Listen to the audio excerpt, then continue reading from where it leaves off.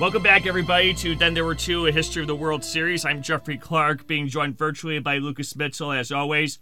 Lucas, we've got a good one this week. That is certainly one way to put it. I mean, we've had a lot of good 7-game classics, and we've had 3 weeks in a row of dealing with the drama that was the Oakland Athletics dynasty. Now, they're involved in postseason baseball this time around, but we are not going to feature them as part of this podcast. No, we are not. And in fact, as a final act of drama for the A's, Catfish Hunter left after the 1974 season to the Yankees via free agency. The A's win the American League West, but they are defeated in the ALCS, swept in fact, by the Boston Red Sox.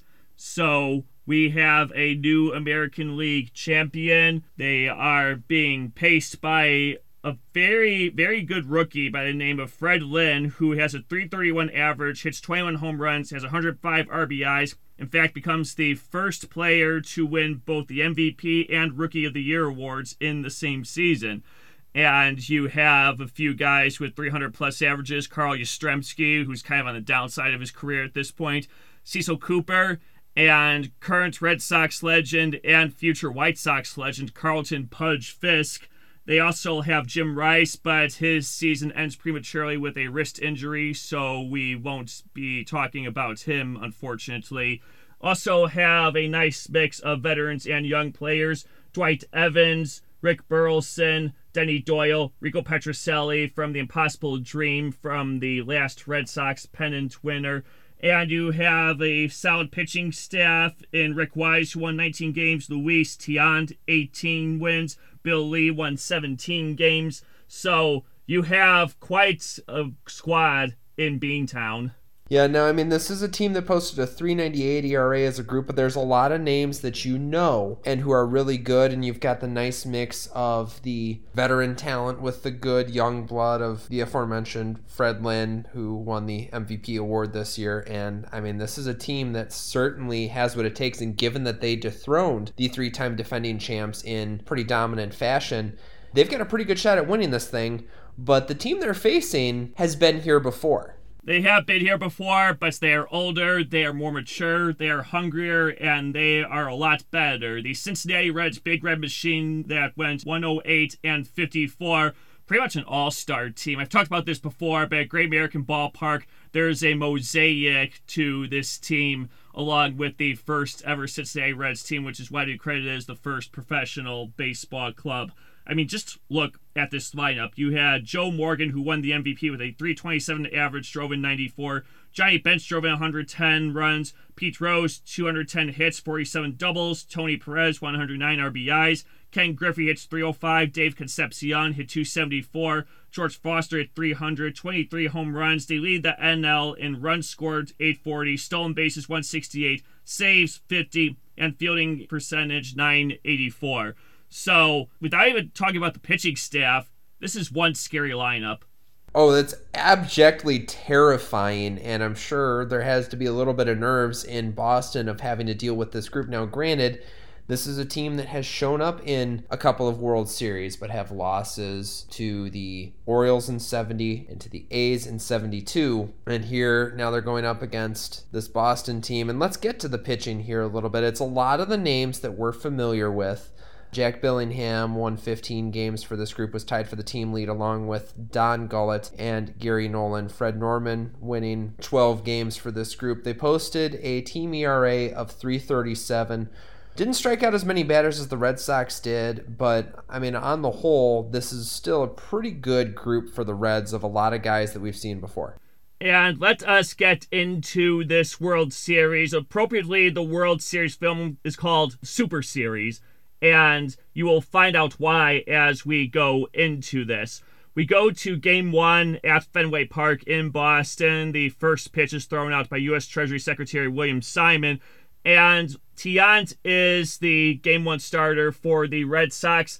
Tiant, being a Cuban, is known to chomp cigars, and of course, being from Cuba, nobody really knows how old he is. In fact, one of my books says he was between ages 35 and Social Security. It's funny how some baseball writers will take some of these similes, metaphors, and apply them as such. They also refer to Tiant as being pot-bellied. 6 foot 180 was his playing weight, which is kind of where I'm at right now, so I can't really say anything. But what's even better for Tiant is that his father is in the stands, and he had not seen him in 14 years. I don't think we need to go into details about why that is, them being from Cuba, but if you're going to see your son for the first time in that long, seeing him pitch Game 1 of the World Series, I'd say is a pretty good way to break that drought. That is a good reunion, and if you know anything about how this podcast has gone over our several episodes, it's that you pitch this scene in a writer's room in Hollywood when they're not striking justifiably. Anyway, you pitch this scene and you would get laughed out of the room because it's too unrealistic, and yet Luis Tiant is about to put on a clinic. Absolutely. After Joe Morgan singles with 1 out in the 4th, really the first threat that he's had, if you can even call it that, Tiant tries picking him off a few times, but first base umpire Nick Colisi calls a balk, but Morgan is stranded at second. But I want to talk about this just for a moment because one of my books talks about the delivery that Tiant has. He seems to have a lot of different windups, all of them unusual. Carlton Fisk said he jiggles his glove, he throws back his head, shakes his leg, twists around, and all of a sudden, here comes the ball.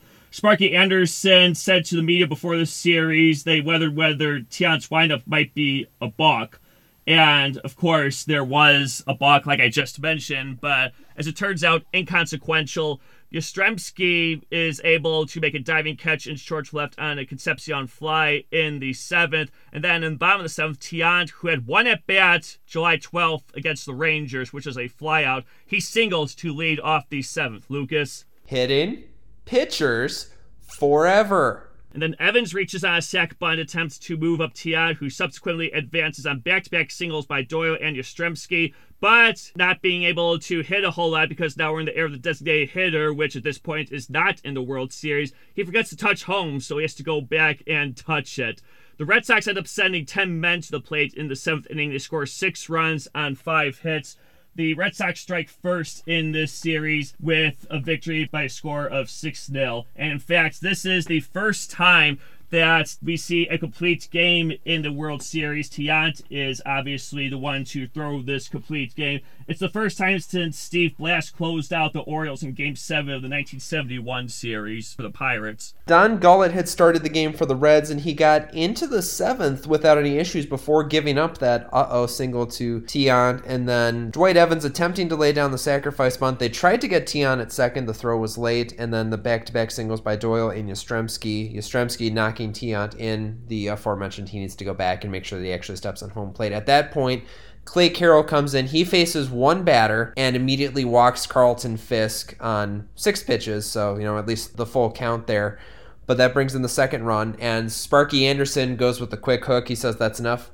Will McEnany comes in, gets Fred Lynn to strike out swinging at the very least, but then gives up back-to-back singles to Petrocelli and Rick Burleson. Cecil Cooper with a sacrifice fly closes out the scoring in the 7th. We go to Game 2, which is a rainy day, and this is actually one day before the Navy's 200th birthday, so this being America's pastime, they have a pregame salute to the Navy, so thank you, men and women, for your service over the past 200, almost 50 years at the time we're recording this. And the Reds score their first run of the series when Perez hits into a fielder's choice in the 4th. Morgan is caught stealing, and then Lynn makes a diving catch on a giant bench fly to center to end the 6th. And Petrocelli has an RBI single with 2 outs in the 6th. The run was unearned because of a Concepcion error at short earlier in the inning. And rain eventually does delay the game for 27 minutes, but it does not bother Bill Lee, the Red Sox starter, because he comes back out after that rain delay. And he had a reputation for being a free spirit. In fact, maybe the most famous free spirit in the game at that point. But he often got himself into trouble with that because he outraged the people of Boston by suggesting that they were bigots because they opposed integration by school busing. So probably not the best thing for him to say. But he had a high arching blooper pitch, which was his best pitch. and batters' mouths were just frothing, waiting to hit this thing, but he usually got them out. And Lee is able to continue this, but then he gives up a Johnny Bench double to lead off the ninth, and that is it for him. He comes out in favor of Dick Drago, who saved 15 games during the course of the season. So you're thinking, okay, we're going to go up 2-0 once Drago shuts this down, right? Except Concepcion drives in Bench for the tying run on an infield single, of all things, up the middle. And then Concepcion steals second, and he scores the go-ahead run on a Griffey double. So instead of the Red Sox going up 2-0 on their home turf, we are going to Cincinnati tied at 1 after the Reds have a come-from-behind victory 3-2. You got to watch out for that big red machine, because this late rally thing is going to become a theme. But not really just for them in this series, because we have some more great games on tap as we shift the scene to Riverfront Stadium. Carlton Fisk, obviously trying to get something going for his team, leads off the second with the first of 6 home runs of the game, and as the first home run of the series. We had home runs between the 4th and 5th innings from Bench, Concepcion, and Cesar Geronimo. And then we have Rose tripling in the 5th, and that is enough for Rick Wise to come out of the game. Jim Burton comes in to relieve him. Rose ultimately scores on a sac fly by Morgan. Bernie Carbo, who also has some history with the Reds, he comes on in a pinch hit role for Reggie Cleveland, who also came on in relief. He hits a solo home run to left with 2 outs in the 7th. That causes McEnany to relieve Clay Carroll. Petrocelli singles with 1 out in the 9th. So McEnany comes out of the game. Raleigh Eastwick, the Reds closer during the season with 22 saves, comes into the game. Evans promptly hits the game-tying 2-run homer to left. So we have a ball game. And then we get to not the most memorable moment of the series, but according to the World Series film, the most talked about moment. So Dremel singles to lead off the 10th. And Eastwick is due up next, so Sparky Anderson naturally has to send up a pinch hitter. Ed Armbrister of the Bahamas is the man to step up to the plate. So he bunts and possibly interferes with Carlton Fisk as he's fielding the ball, and Fisk consequently throws the ball wildly to second, and both runners move up into scoring position.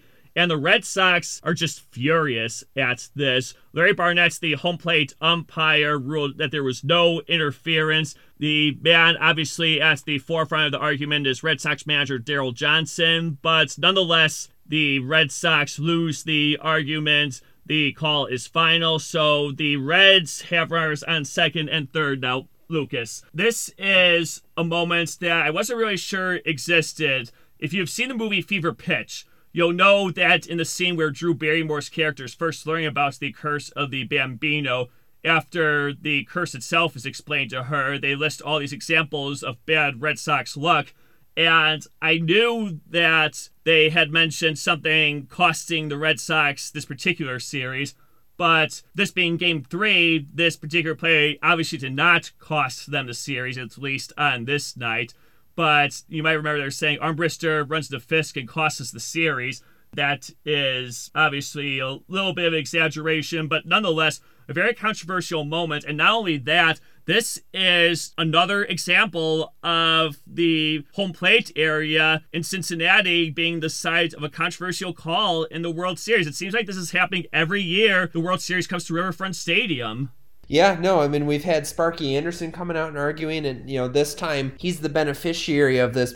If you go back and you watch the play, it's weird because it's a bunt right in front of the plate, and it's weird because Armbrister, in theory, has the right-of-way to be able to try to get to first, but, you've also got the right-of-way of trying to go and field that bunt, and it's just they happen to run into each other, and then you get into the whole thing of with Rule 6.01 on interference and obstruction and collisions with the catcher and things of that nature, and given that this is kind of one of those weird things of the ball happening to go exactly where both guys needed to be at the exact same time, I feel like letting it play out was probably the correct call. I mean, there's so many clauses within Rule 6.01 about what to do if this happens versus what to do if that happens. And I think intent was certainly a part of it, but it's also kind of the reasonable expectations. And in a situation like that, where both guys literally have to go where the ball is, and obviously neither guy intending to get in their way, I feel like a no call was kind of the right call.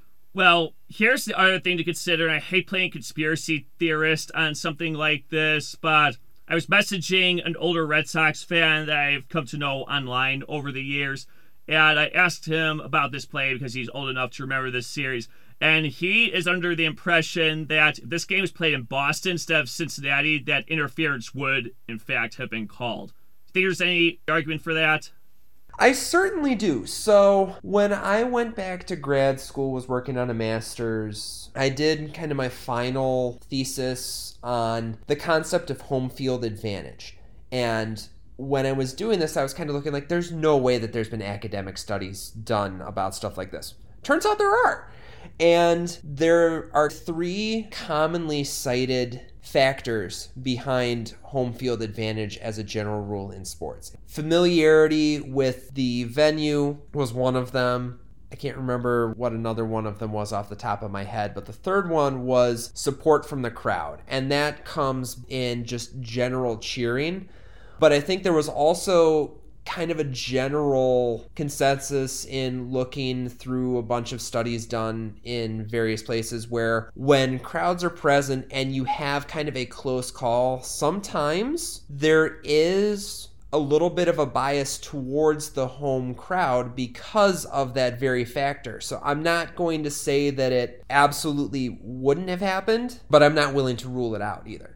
So the result of this play, at least immediately, is that Jim Willoughby comes out of the game. Roger Moret comes in, which, by the way, the moments that they talk about Roger Moret in Fever Pitch, about him going catatonic, that happened in his career, but he was already gone for the Red Sox at that point. But again, just goes to show you how they wanted to portray Red Sox fans in the movie. But anyway, Morgan ultimately drives in the winning run, and the Reds have a controversial victory by a score of 6-5 in 10. As Fisk said, it's a damn shame to lose a ball game like that. One call from an umpire can change the complexion of the whole series. And we will get more instances like that in future episodes. But in any event, we will see how it plays out as it relates to this particular instance as we go on in this episode. You mentioned here that whole play kind of overshadows what was a pretty fun one. We mentioned the multiple home runs, the Red Sox getting homers from Fisk, Carbo, and Dwight Evans. We mentioned the big one that Evans hit. The Reds getting home runs from Bench, Concepcion, and Geronimo in this game as Cincinnati holding serve at home in Game 3. So we go to Game 4. Rose leads off with a single, and he promptly scores on a double by Griffey, who is then thrown out on an 8-6-5 relay trying to go for a triple. And then Morgan walks and later scores on a bench double. Leading off the 4th, Fisk and Lynn have back-to-back singles. Then they both score on a triple by Evans, who promptly scores on a Burleson double. And that is it for Red starting pitcher Fred Norman. Pedro Bourbon comes in to relieve him. We've talked about him in previous episodes. And Tiant, who is starting for the Red Sox, is Bourbon's first batter. He singles, and that raises his series average to 500 and moves Evans to 3rd. I know it's not Ken Holtzman, Lucas, but say it one more time. Hitting pitchers forever. And then Evans scores on an error by Perez at first, and Tiant scores on a Yastrzemski RBI single. And then with 2 outs and no one on in the 4th in the bottom half, Foster reaches first on an infield single and goes to second on a throwing error by Doyle. Concepcion doubles on a fly to short left center that 3 Red Sox fielders go for, so kind of hinted the Bermuda Triangle right there, and they couldn't get to. That scores Foster. Concepcion scores on a Geronimo triple.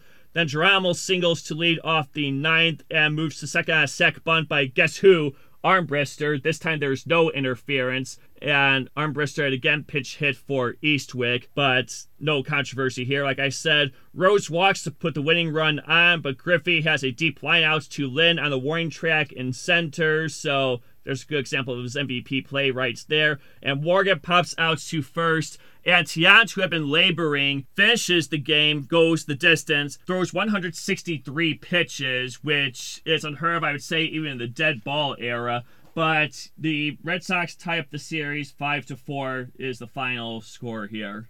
By the way, this is after throwing 100 pitches in his complete game 5-hitter in game 1, which is absolutely an absurd workload for Luis Tiant. So this is going to be quite finished with this best of 3, and we are just getting warmed up. So just take that for what you will. Riverfront Stadium has a record 56,393 in attendance for Game 5. Doyle triples and subsequently scores on a Yastrzemski sac fly in the first, but then Perez ties the game the fourth on a solo homer to left center. We have Don Gullett singling with 2 outs in the fifth and promptly scoring from first on a Rose double to left. Lucas, say it again. Hitting pitchers forever. And Gullett went 15-4 during the season despite being out from mid-June through mid-August because he had a broken thumb. So quite an effort for Gullett on both sides. Then Morgan walks to lead off the sixth, takes off for second, and Bench finds a hole on the right side after Doyle moves towards second. That puts runners at the corners. And Perez promptly hits a 3-run homer to left center. Cleveland comes out of the game for Willoughby. Gullett takes a 2-hitter into the ninth inning, but Yastrzemski and Fisk have back-to-back singles with 2 outs, and they score on a double by Lynn. So Eastwick relieves Gullett to strike out Petrocelli and end the game, and the Reds win this by a score of 6-2 going back to Boston. The 2-homer game for Tony Perez, by the way, he had been in an 0-for-15 slump going into that, so heck of a way to break out of it. Yeah, I'd say so. And the Reds would have to wait a while for their first of 2 opportunities to clinch because it rains, and it rains, and it rains. In fact, we have to wait 5 days between Games 5 and 6. Game 5 was played on October 16th, and we have to wait until October 21st to play Game 6. Can you imagine this is the biggest moment of your life and you have to wait this long to get back out there? And this is the first time the World Series has been postponed multiple days since Game 6 was postponed 3 days in 1962. And you see a lot of film in the World Series film with the players just hanging out in the stands, just watching the field, and they're probably just like, okay, so this is what we're dealing with. I mean, there's really nothing else to do at this point, is you're tentatively going to play if the weather allows you to. And it's interesting, too, in the film of you've got Bowie Kuhn and the umpires are all out and inspecting the field and just going, no, we can't play on this. But if anything, like, this is certainly helpful to Boston because, we've mentioned Luis Tiant has thrown 263 pitches in 2 starts in the World Series, the 2 games that the Red Sox have won. But because of this extended postponement from the rain, Tiant has had a chance to get plenty of rest, and so he is on the bump. And that is after Duffy Lewis, an 87-year-old member of the Red Sox's 1915 World Series championship team, throws out the first pitch.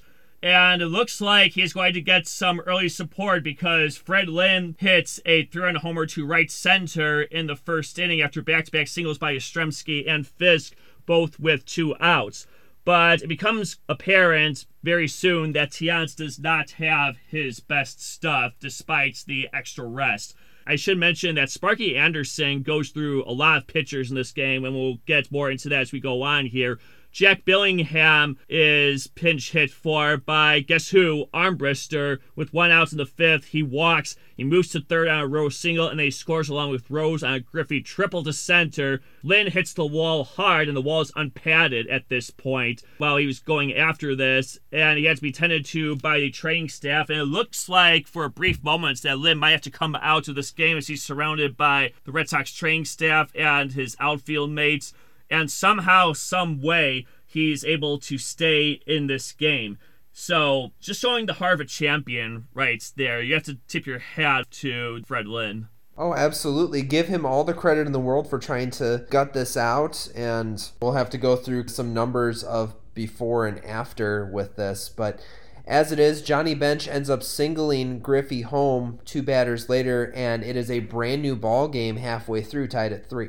Griffey and Morgan then open the 7th with back-to-back singles and both score on a Foster double off the center field wall. And then Geronimo homers to right to lead off the 8th, and that causes Moretz to finally come in to relieve Tiant. And after Geronimo's home run, the Reds' win expectancy, according to Baseball Reference, increases to 93%. And in fact, the baseball writers are convinced that this series is over, so they take a vote and award World Series MVP to Raleigh Eastwick, which would make him the third leader to win World Series MVP and the second straight one to do so after Raleigh Fingers did the previous year. And honestly, after Geronimo hits that home run and the Reds' win expectancy, even though that really wasn't a thing back then, increases that much, if I was the writers, I would probably think the same thing. This thing's over. Well, I don't blame him. I mean, I can kind of speak from experience in working basketball tournaments of, we're looking at back when North Central was doing a tip-off tournament at the beginning of basketball seasons. We usually were hoping that the coaches would fill out ballots for all tournament team, and they typically weren't getting ballots back. And so it ended up falling on the sports information team, and I weaseled my way into getting a vote. And there was one year I remember our tournament MVP was basically, it was coming down to who was going to be the champion for the tournament, and representative from the winning team was going to get it. The losing team was going to get 2 participants on the all-tournament team. The winning team was going to get 1 plus the MVP. So that part was up in the air, and we had our MVPs picked out at that point. But it was, things had changed in the title game to the point of this was for North Central, so we had 1 player picked out for the all-tournament team, and then somebody else came in and had a monster championship game, and as we're kind of talking through getting ready to make the awards of should we go with this person? She had 8 blocks in this game. Okay, yep, we're changing. Got it. Cool. So I can speak from experience of, I don't blame the writers at this point for going ahead and making their votes, and Raleigh Eastwick has done a really good job up to this point. In fact, he is coming in relief of Pedro Borbon, because Borbon allows the first 2 men in the bottom of the 8th to reach as Fred Lynn singles and Rico Petrocelli draws a walk. So you've got first and second, nobody out, and Eastwick has to come in and clean up a mess. And Eastwick is the Reds' 6th pitcher of the game, so this is kind of a precursor to how the playoffs are now when it comes to the number of pitchers by each team. And he retires the first 2 batters he faces, so at the moment, the writers' decision to name him World Series MVP is looking justified. But then Bernie Carbo comes up to pinch hit for Moretz, and he hits a 3-run home run to dead center on a 2-strike count to tie it. And as he's rounding third, Carbo says to Rose, "Don't you wish you were this strong?" To which Rose says, "Isn't this what the World Series is about? Isn't this fun?"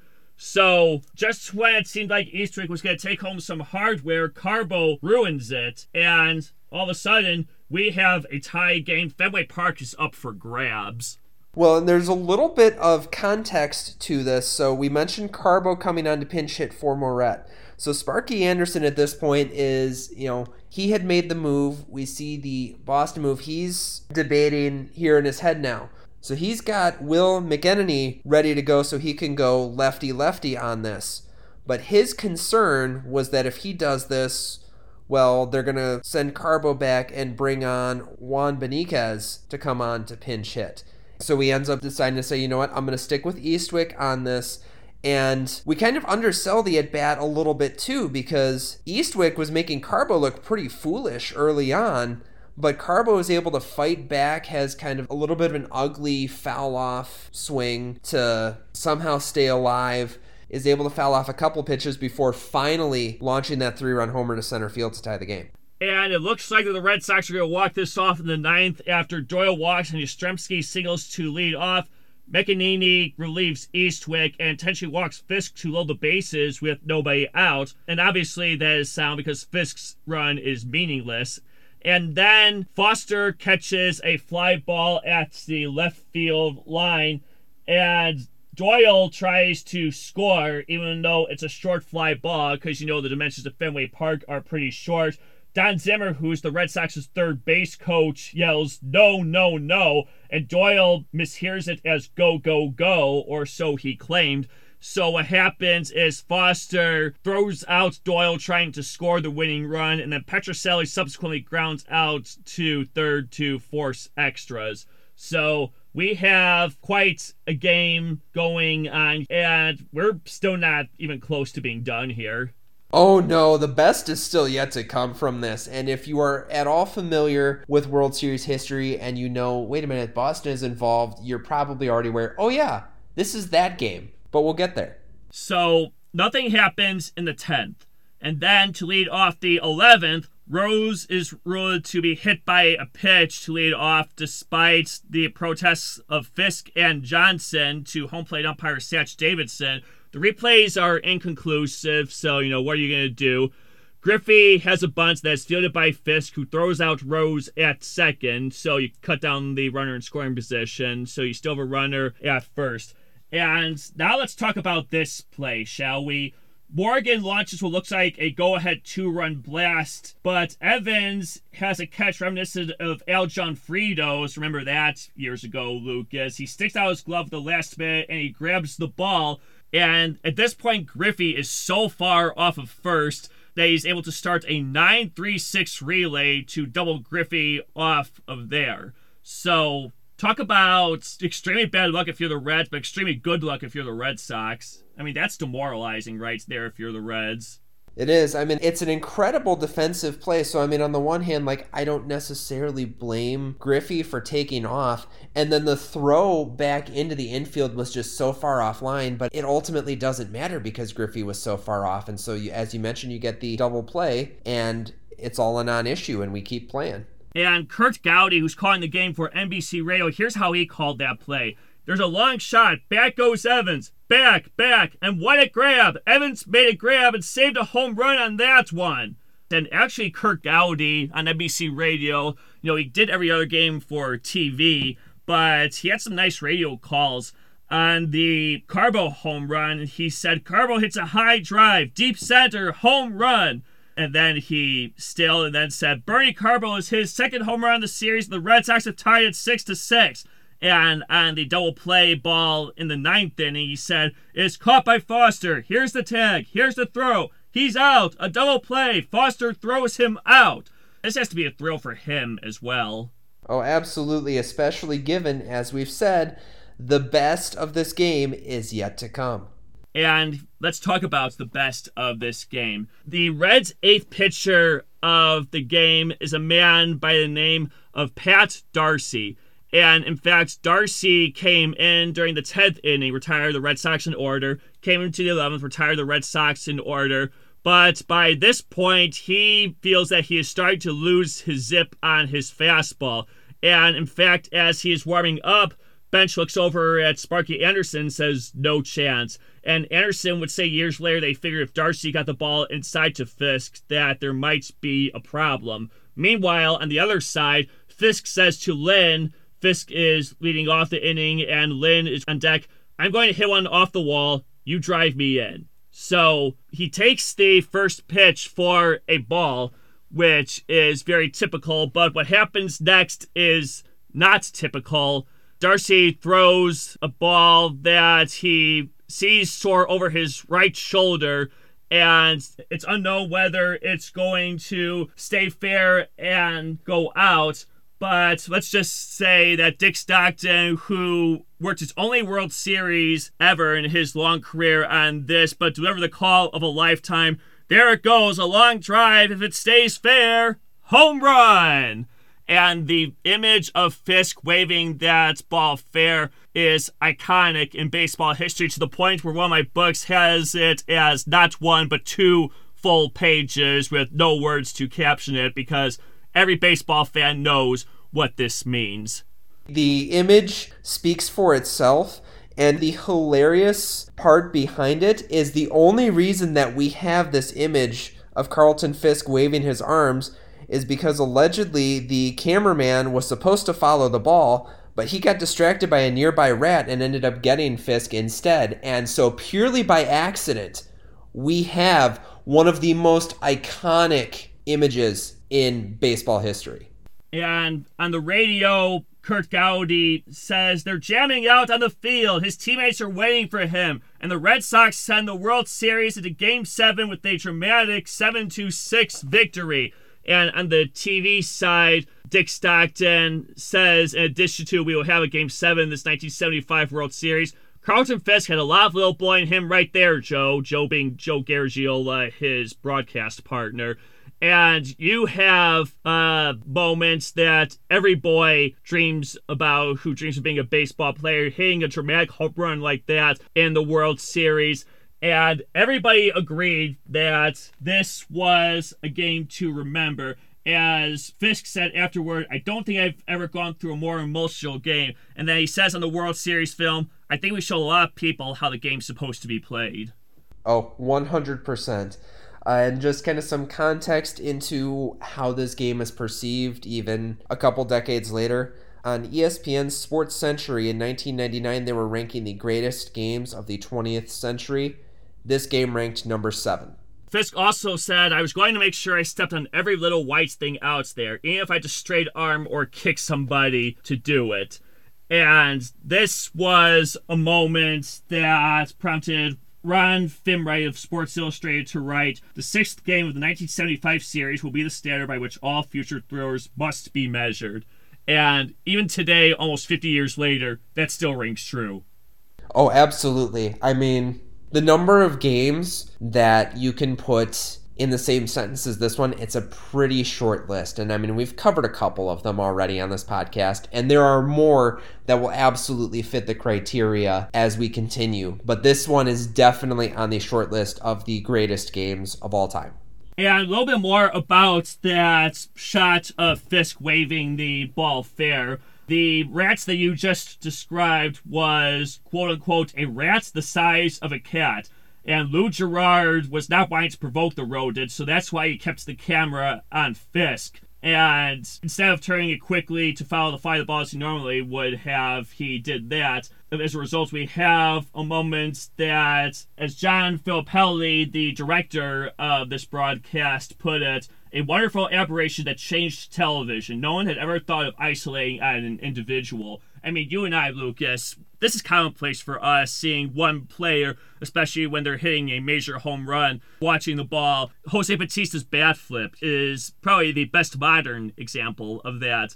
I mean, isolation on one player on an iconic moment in baseball history is commonplace now, but had not been done at this point. And coincidentally, this is the earliest World Series which all games are available in their entirety. And man, what's a moment to include on this package of games? Well, I mean, I feel like this is definitely the moment of, obviously now we have the technology and all of the cameras that are in place. You go to a major league ballpark and there's just camera wells everywhere because you want to be able to capture the magical moments from all of these angles. And we didn't have that back then. Obviously, you want to watch the motion of the pitch and track the ball as it's in the air. And by pure happenstance, you managed to get one of the greatest images in the history of baseball. And that just kind of prompts okay, I mean, this is something we need to think about in the future. And that is why you have moments like with the guys that you described. I don't know if we can top that with Game 7, but nonetheless, an identical crowd of 35,205 show up for Game 7. A record 75.98 million viewers watched this game on NBC. And Carbo walks with one out in the third and moves to third on a single by Doyle, who, by the way, hits safely in every game in this series, so good on him. And Yastrzemski drives in Carbo on RBI single. Fisk is intentionally walked to load the bases. Lynn subsequently strikes out, but Gullett subsequently walks Petrocelli and Evans to bring in 2 more runs, and that is followed by Burleson strikeouts to end the inning, so limited damage there. Concepcion singles, and Griffey reaches on error by Doyle to begin the 5th, but Geronimo strikes out swinging, and Merv Redmond, whom we have talked about before, who was pinch hitting for Gullett, he hits it to a double play, so not the best time for the Reds there. But that changes in the 6th when Rose singles to lead it off, and then he later scores a 2-run homer over the Green Monster by Perez, who hit another slow curveball by Lee. And then Griffey walks with 1 out. The 7th lead is removed from the game because of a blister in his finger, so bad luck there. Moret comes into the game. Griffey later steals second and scores the tying run on RBI single by Rose. That's Rose's 10th hit of the series. And then with the game knotted up in the 9th inning, Burton comes in to try and hold the Reds at bay, but he allows a leadoff walk to Griffey, who advances to second on a sac bunt by Geronimo. Then Rose walks with 2 outs, and Morgan drives in Griffey with an RBI single on a Burton slider. The Red Sox are retired in order in the bottom of the 9th. At one of the most exciting World Series ever, ends with the Reds winning 4-3. They have won their first World Championship since 1940. And that top of the 9th, there were certainly some decisions to be made with regards to this. So Darryl Johnson, the Red Sox manager, is talking with Burton kind of in the scenario of you have Rose coming up with Morgan on deck.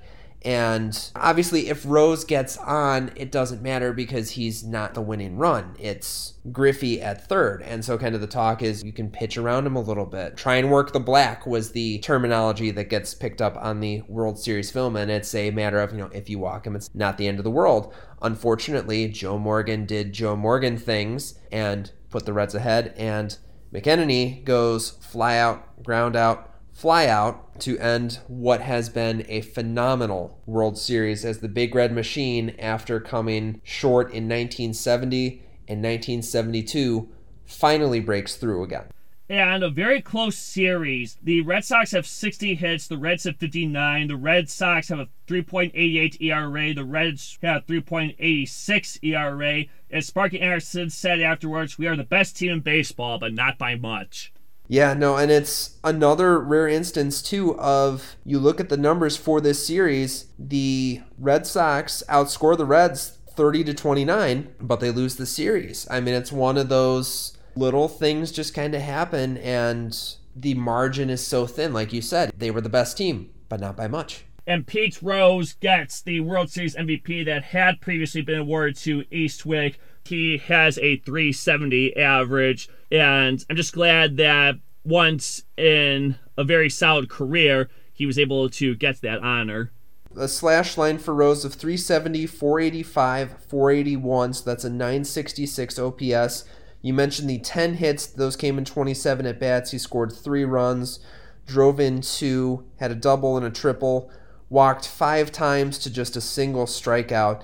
And you mentioned he won the award over Raleigh Eastwick, and at the time that decision was made, it made sense because Eastwick was coming in, had an ERA for the series of 0 up until giving up that home run to Carbo. So Eastwick pitches in 5 games in the series, goes 2-0, also records a save, has a 2.25 ERA for the series, strikes out 4 batters, and allows just 6 hits and 3 walks in 8 innings. So still a solid number, and if not for that Carbo home run, I have 0 issue in that instance with giving Eastwick World Series MVP honors.